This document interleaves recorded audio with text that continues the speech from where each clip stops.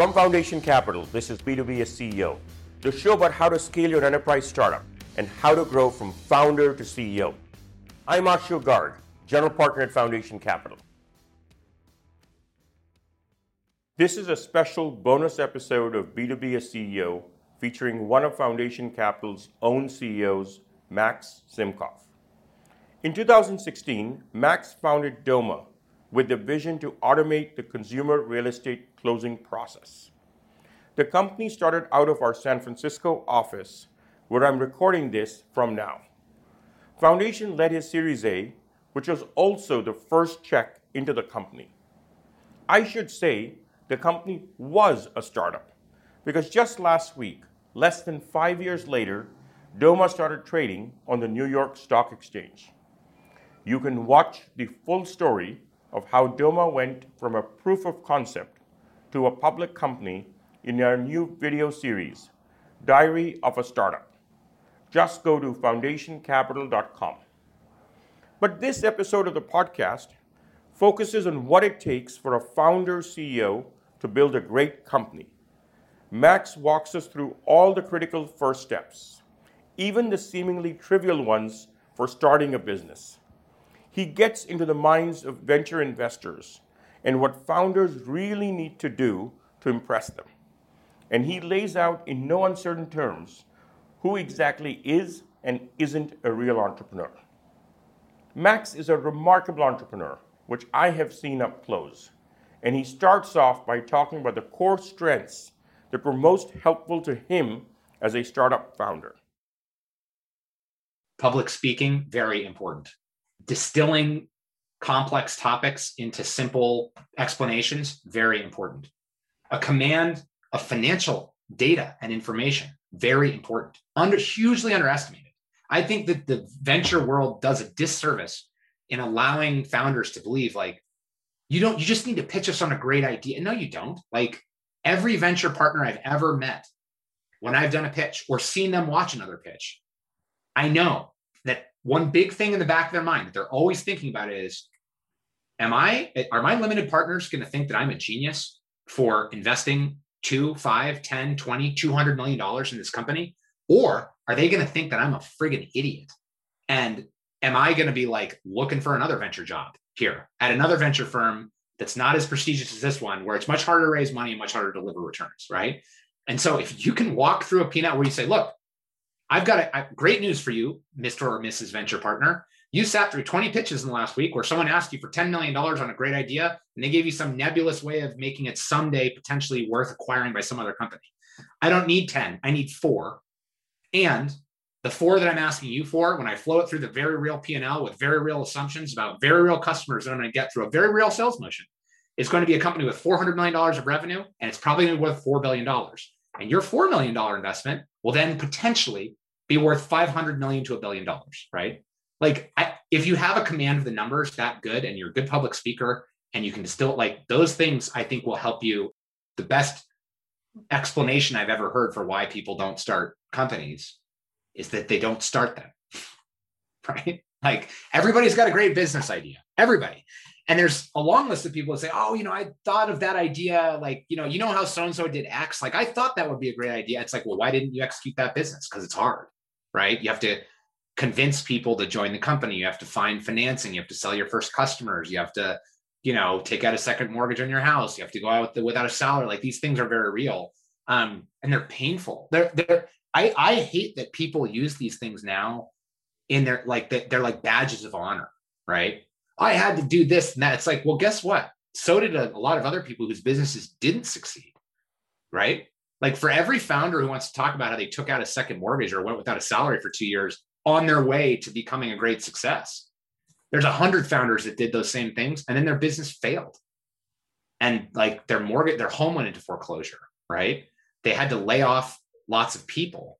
Their personal relationships were ruined. I'll tell you another fascinating discussion I had with a founder friend of mine after they sold their company in a very successful exit. And this is somebody who's the mensch of mensches. I mean, they're just one of the highest integrity people. I'd really admired them for a long period of time. And I asked them, I was what was the first thing that you did when you realized that you'd like reached this pinnacle, amazing success moment, that huge financial windfall for them. And this person was like, the first thing that I did is I worked on my marriage. And I was like, why? And they were like, because it took finally having the time where like no longer was all the stress of the company, even the company is doing very well, like got acquired. It took that all happening for me to have a clear head to realize that I was about to get divorced and I didn't even know it. Like my relationship with my partner had suffered so almost irretrievably over such a long period of time because everything else had gotten put on hold. And this is somebody who is successful, right? And you don't hear that. Those are the stories that we should. So anyway, getting back to this is a very depressing topic, but it's like, what are the reasons you don't start companies? It's just like really, really hard. Most of them fail. You can have the best team executing in the best way. And if you miss the market, like if you haven't even picked the right market, you're done. Like you could have the best people in the world executing on an amazing idea. And if the product market fit's not there, it's like pushing a rock up a hill. So a lot of things need to go right. And the reality is most things usually go wrong. And that's why, it's worth pausing before you do it again. The first stuff you figure out is really basic. I mean, it's really bad. And like, where are you going to work? Who's setting up the bank account, right? Like what are you running your account? It's stuff that founders don't talk about. If you don't do those things, you don't have a business. If you don't actually have a place to work and meet people and you don't have a way of tracking expenses, and like, it's shocking, by the way, how many businesses fail on this stuff. Like a year and a half after they're founded, they still aren't in a permanent office, which is bad. Like it makes the people who join early days, they need so much is uncertain about a startup. You should actually, anywhere you can have easy certainty, pick it and commit to it, right? Pick QuickBooks. It's easy. Like every company starts on QuickBooks. You just pick it and run your P&L out of there. Do not. It sounds crazy. I'm telling you not to do this, but many companies do this. Do not run an evaluation for whatever is the coolest, newest cloud-based GL for your startup. Because guess what? Your startup is not going to be made or broken on what your GL is, right? Or how it integrates with Expensify, or whether you should use Expensify versus Brex. Those things do not matter, right? Like take whatever's the first promotional credit card offer that came through the mail to your office and sign up for a credit card, right? Just get all of the like stuff that can be certain out of the way. And then for us, it was like there was a huge opportunity for us to revolutionize the entire process of closing a mortgage. But the reality is the process of closing a mortgage is basically like 15 different areas, right? All of which is its own unique business problem. The one that we honed in on was underwriting a title insurance policy. And then we said it was going to be specifically for refinance transactions. It was that narrow, right? It was like underwriting a title policy is like super inefficient and highly indicative of all the things that are problematic about the rest of the process. And it could be transformed through machine learning. And if you could transform it through machine learning, you could show that you could remove a huge amount of time, a huge amount of friction, a significant amount of expense from just that one piece, right? And if you could get that in the hands of a customer, that would probably be valuable. Now, the way that you get in the hands of a customer is much easier to do through refinance than through purchase. So we pick refinance transactions. And then we went down the like waterfall of, okay, if you were going to instantly underwrite a refinance transaction on title insurance, what would you need to have in order to do that? You'd need an insurance carrier. You'd need a balance sheet. You would need the machine learning algorithm that's going to make the predictions. Because by the way, like sounds like a great idea, but has it been validated on actual data? You're going to need permission from Fannie Mae and Freddie Mac, who are the largest buyers of mortgages in the country. Like all these things are very practical. Put them in a checklist and spreadsheet like we had them. We put timelines against them. And then it was like a daily iterative thing. Everybody who was on the team, at that point, was like 10 people, right? Checking in every day. Where are we on this? Did we get the meeting with the person at Fannie that, will be able to approve us being able to run a pilot such that we can sell a customer who's a lender, such that we can start instant underwriting policies, such that we can prove that we drove value for one person, just one, right? Because if we can do that, then we could sell another lender and we could get more than one person. And if we do that, then we can start moving our focus to more than just underwriting title insurance and more than just for refinance transactions. But it all started very, very narrowly and practically. I never thought about quitting. I think, but let me say in the same sentence that you always have serious doubts, and that is healthy. Like if you don't have doubts about whether you're on the right path, you're a fool. And I have doubts all the time still. Like, are we putting too many resources in one area? Are we making enough progress, on delivering a feature fast enough? Did we hire the right person, right? For any given area.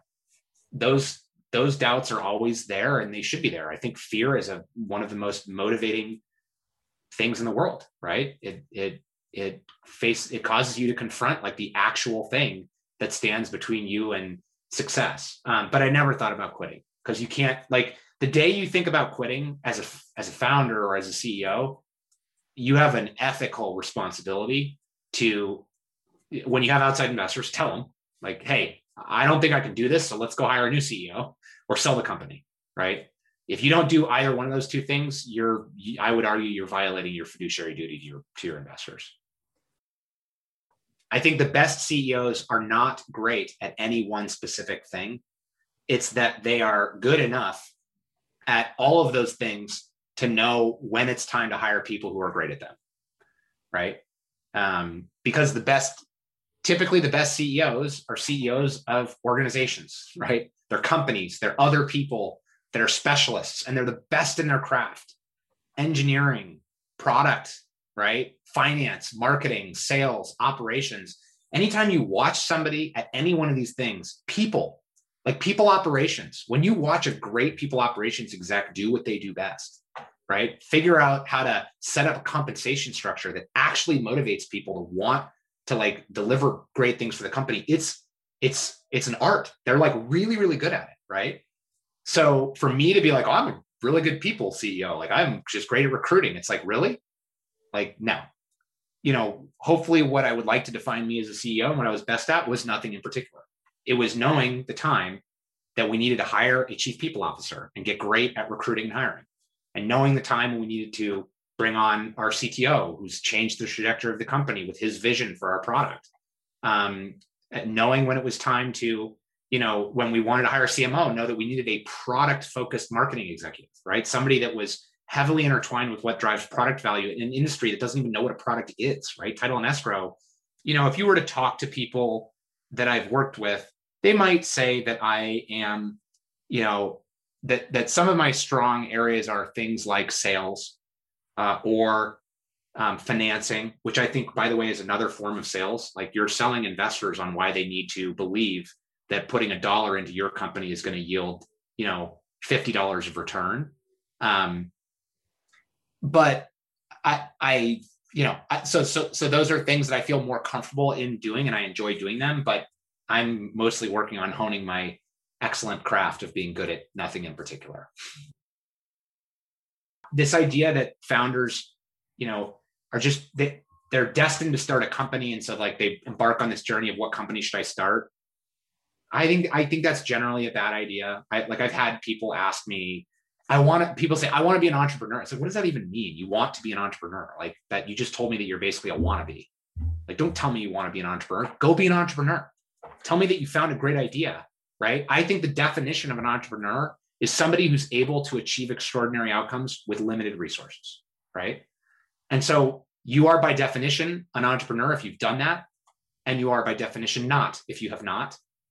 What makes a founder like a grit, somebody with grit who can't, like, they just have to do something if they've got something's wrong in their DNA, right? Their risk tolerance is off.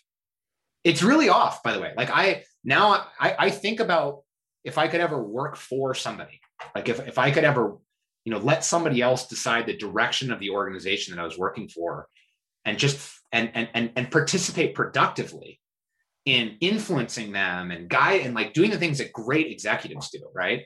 I don't think I could do it because there's something's wrong in my genetic code. That's where I feel like I'm most comfortable. It's like, I know what I want the future to look like. And then I want to get really practical about how we're going to get there. And I don't have a lot of patience for when people are like, well, but is that really the future? It's like, no, that's the future. That's it. That's what we're marching towards. And we're not going to debate it. Let's talk about how we're going to get there. That's it for this episode. You can find past episodes and subscribe to future ones on iTunes, Stitcher, and SoundCloud. B2B as CEO is brought to you by Foundation Capital, an early-stage venture capital firm with 27 IPOs, including Netflix, Lending Club, TubeMogul, and Sunrun. I'm Arshu Garg, a general partner at Foundation Capital. I'm passionate about helping B2B entrepreneurs who are trying to solve hard problems. So this podcast speaks to you.